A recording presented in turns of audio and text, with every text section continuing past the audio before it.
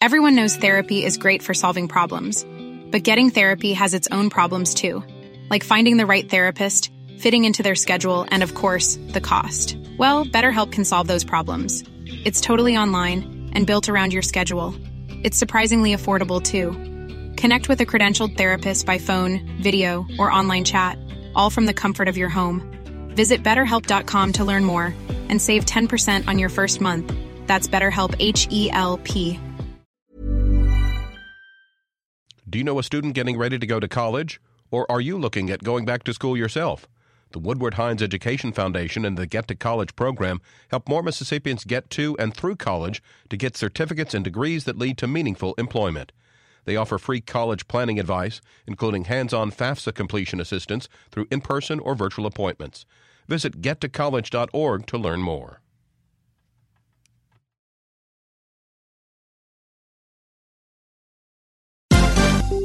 This is MPB News. Hi, this is Karen Brown. Thanks for checking out the Mississippi Edition podcast. If you like what you hear, click subscribe, hit like, or leave us a comment if your app has that feature. Then find other MPB podcasts by searching MPB Think Radio on your favorite podcasting platform. Thanks.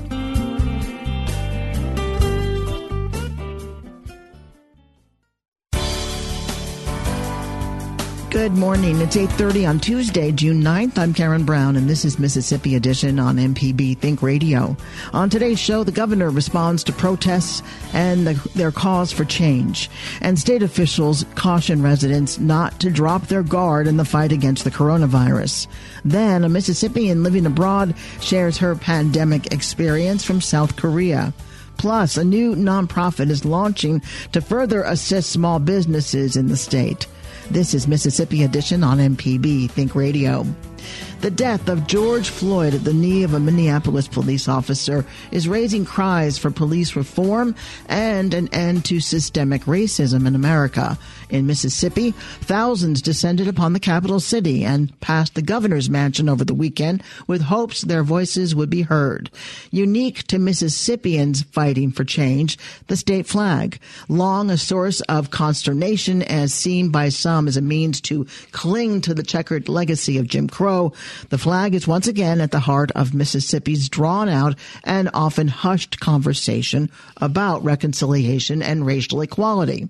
With the calls for systemic change echoing throughout the state, Republican Governor Tate Reeves says his position on the flag has not. My position has not changed. I spent much of 2019 telling the people of this state what I believed, and that is there is going to come a time at some point, I'm sure, in which the people of Mississippi are going to want to change the flag. And my position is that when they want to do that, it should be the people who make that decision, not some backroom deal by a bunch of politicians in Jackson. And while I know that the last few weeks has certainly increased conversations around that and many other topics, and justifiably so, I believe one of the problems we have in America right now is that people don't trust their politicians. One of the reasons they don't trust their politicians is because politicians tell people one thing during an election year, and then they go out and do something else the very next year once they get elected. I'm not going to do that. During the question portion of his daily press briefing yesterday, Reeves was asked by reporters to go beyond process rhetoric.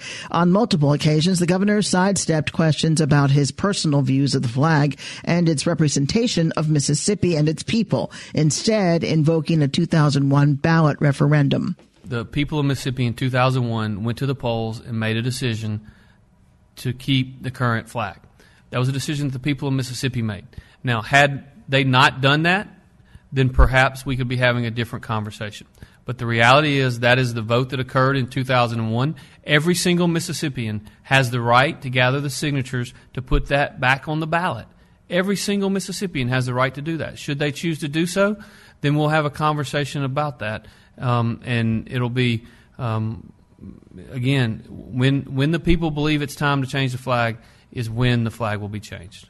I was actually asking about your opinion. I'm not asking about the process. I'm just asking what your personal opinion is about that emblem and whether it represents the present-day state of Mississippi properly. I was elected to be the governor of the state of Mississippi.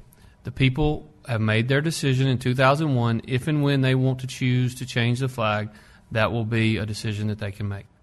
When you look at the state flag of Mississippi personally, what do you see? I see a flag that the vast majority of Mississippians voted in 2001 to maintain as Mississippi's state flag. I made a commitment to the voters in 2019 that if the flag is going to be changed, it's not going to be changed by a bunch of politicians in Jackson. It needs to be changed by the people of our state. In addition to the flag, marchers are demanding comprehensive police reform, including a call to defund the police. Reeves responded strongly to that demand. We are a nation of laws.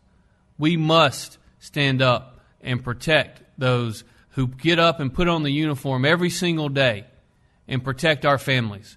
So the notion that we're going to defund the police makes no sense. In fact, we ought to be talking and having a conversation about spending more money on police, more money for training, more money to ensure that that individual policeman has backup.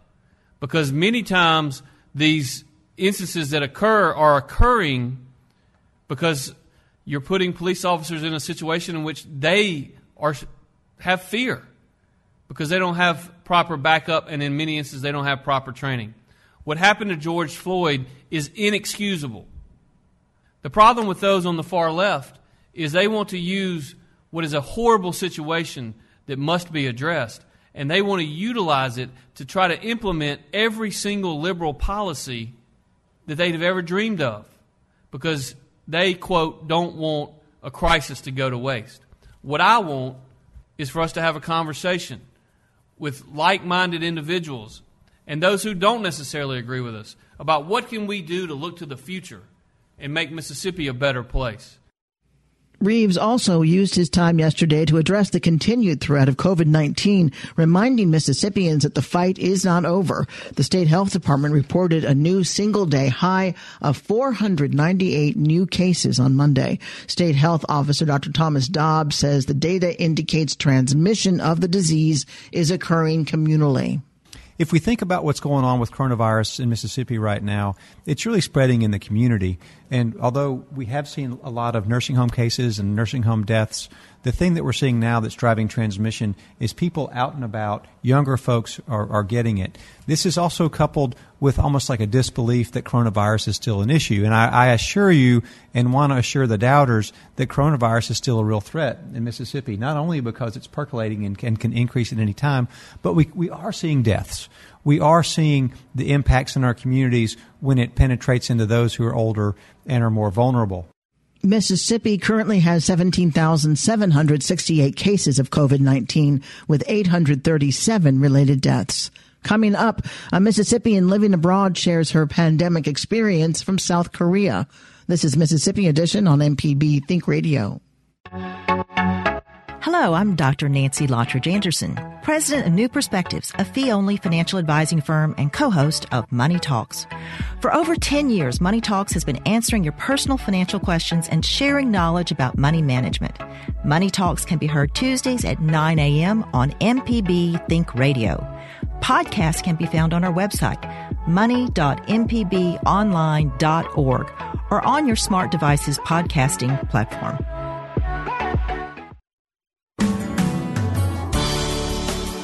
This is Mississippi Edition on MPB Think Radio. I'm Karen Brown.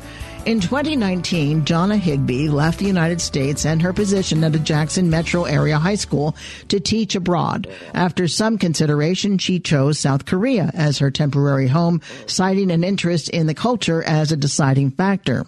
Now, in the fog of unanswered questions generated by the coronavirus pandemic, the choice is feeling more permanent. Higbee joins us to discuss life abroad in the time of COVID. I decided several years ago that eventually I wanted to teach abroad somewhere, doing something just to have the experience of living abroad and, seeing other parts of the world and immersing yourself in the culture.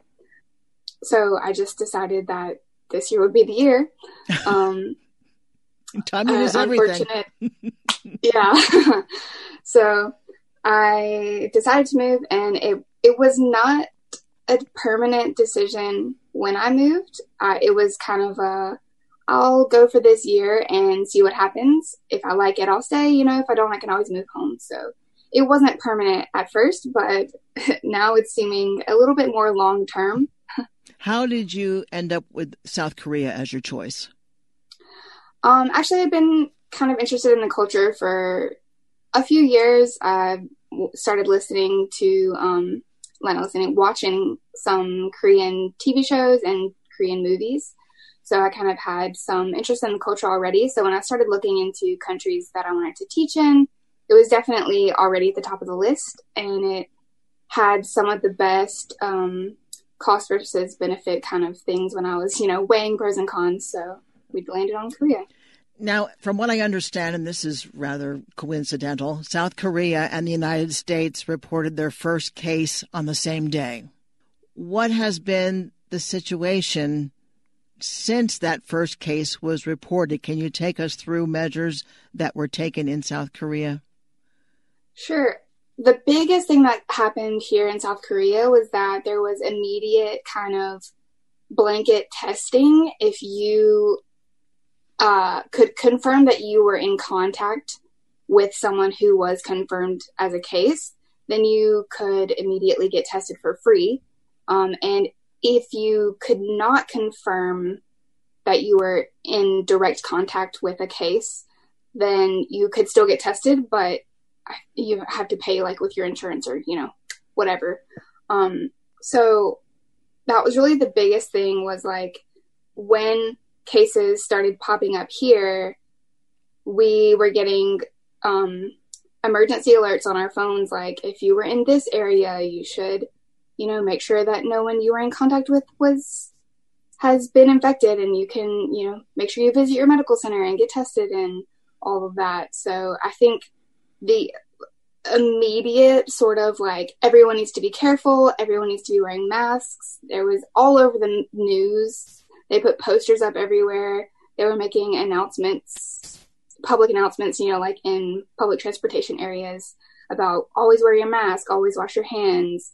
If you have any symptoms, go to your medical center immediately and get tested. So I think that has really been the major difference that I've noticed from the U.S. What are your own personal circumstances? Have you been exposed to someone who tested positive? Have you been tested yourself?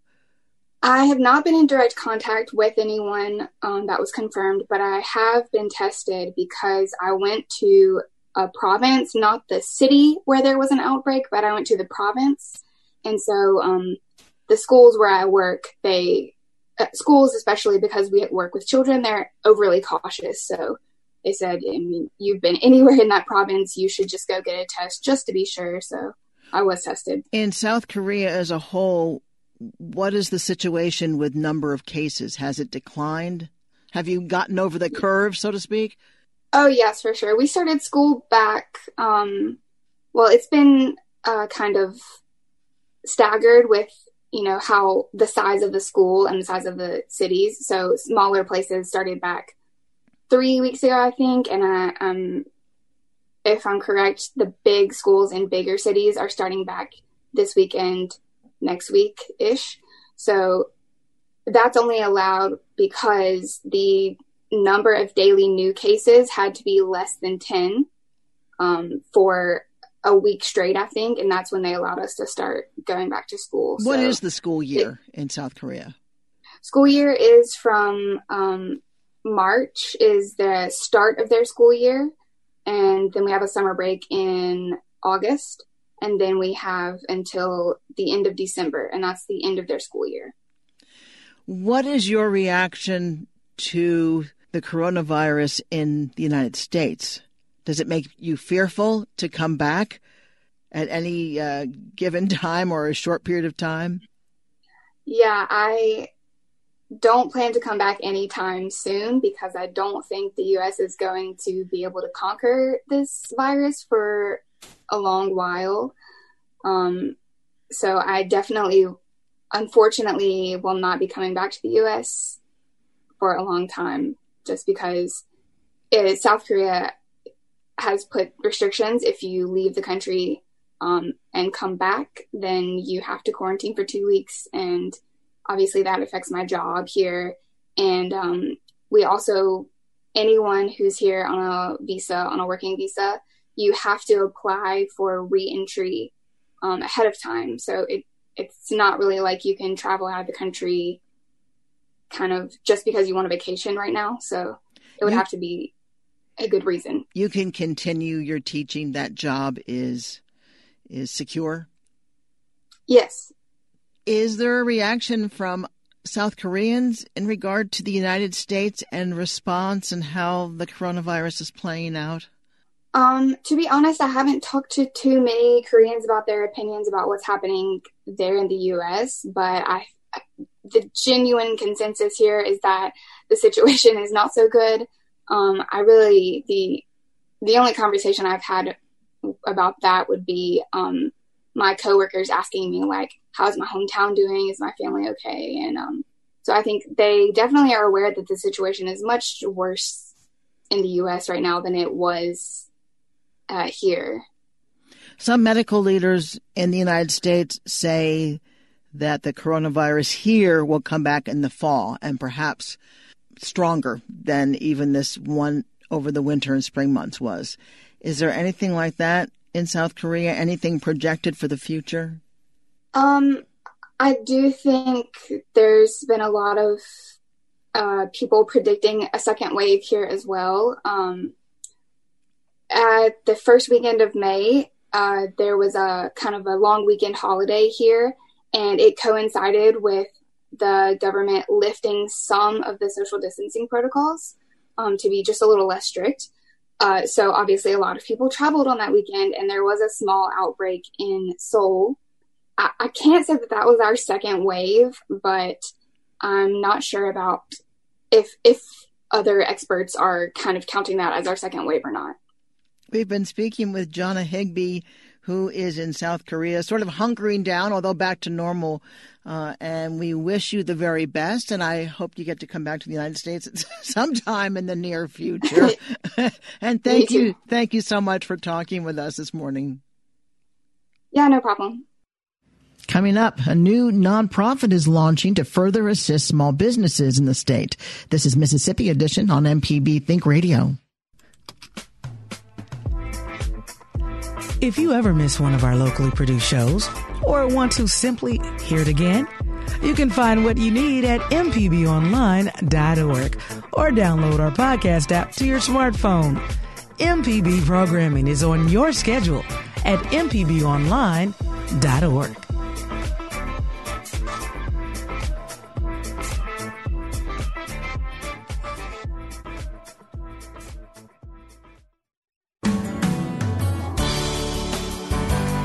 This is Mississippi Edition on MPB Think Radio. I'm Karen Brown.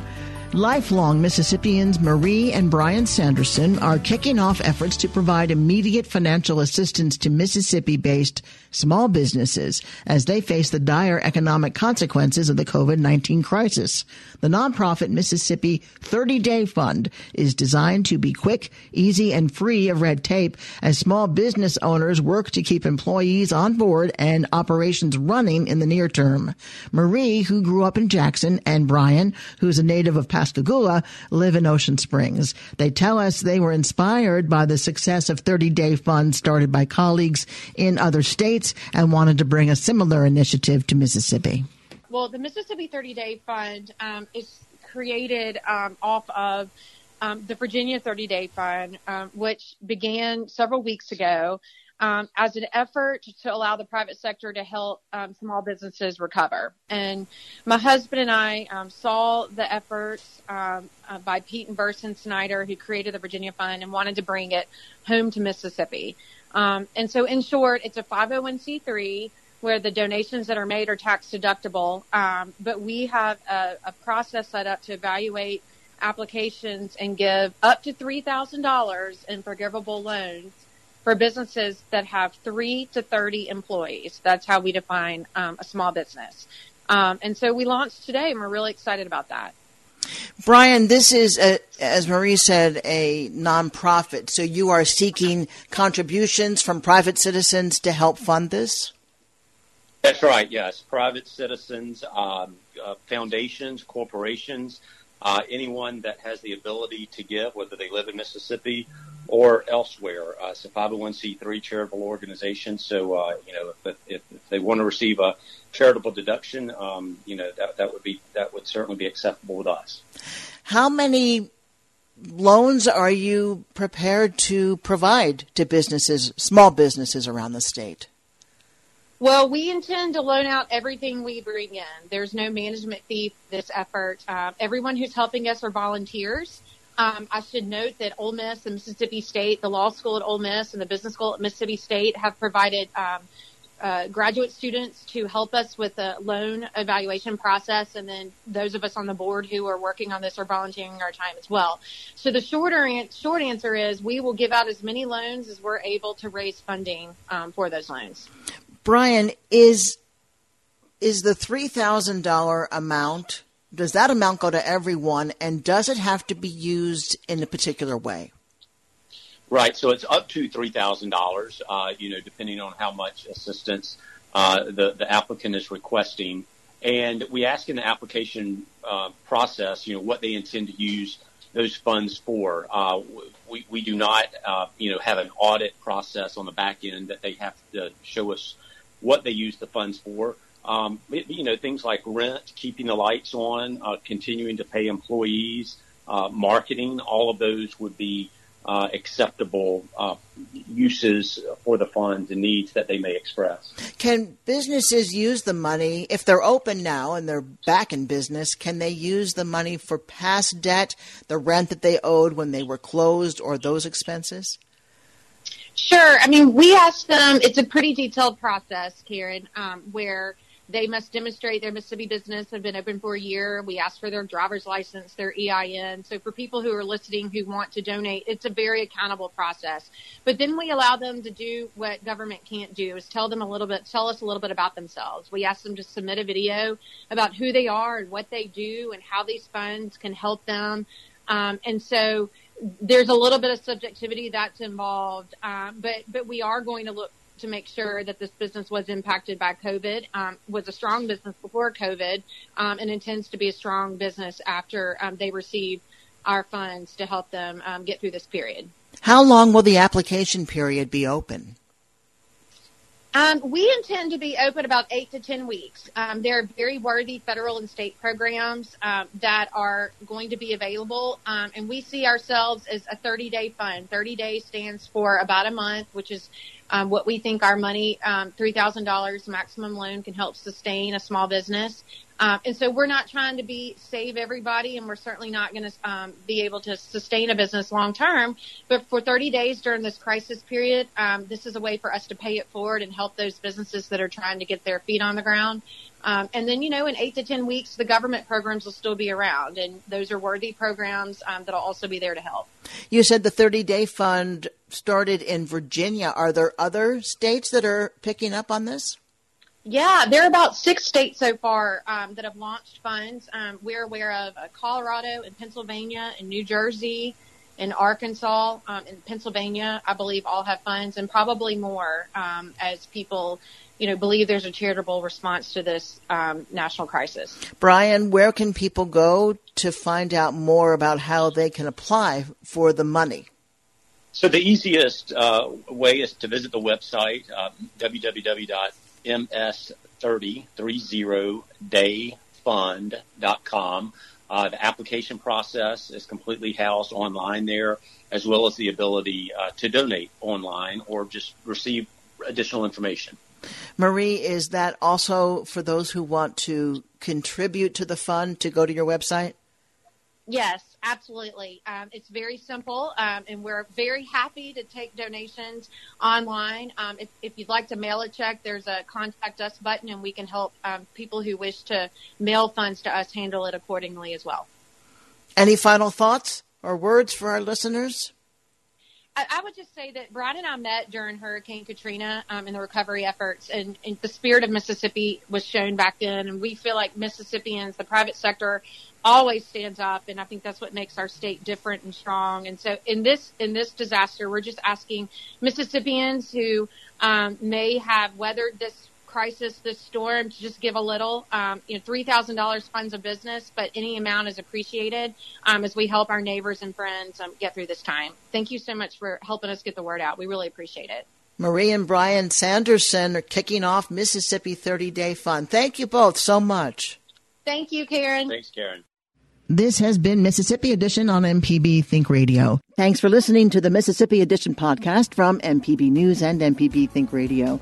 Don't forget to subscribe if you haven't already, and if your app lets you, leave a comment or review. We really do appreciate it. Remember, you can always get in touch with MPB News on Facebook and Twitter, and fresh episodes of the podcast are posted every weekday morning. I'm Karen Brown. Thanks for listening. This is Mississippi Edition from MPB Think Radio.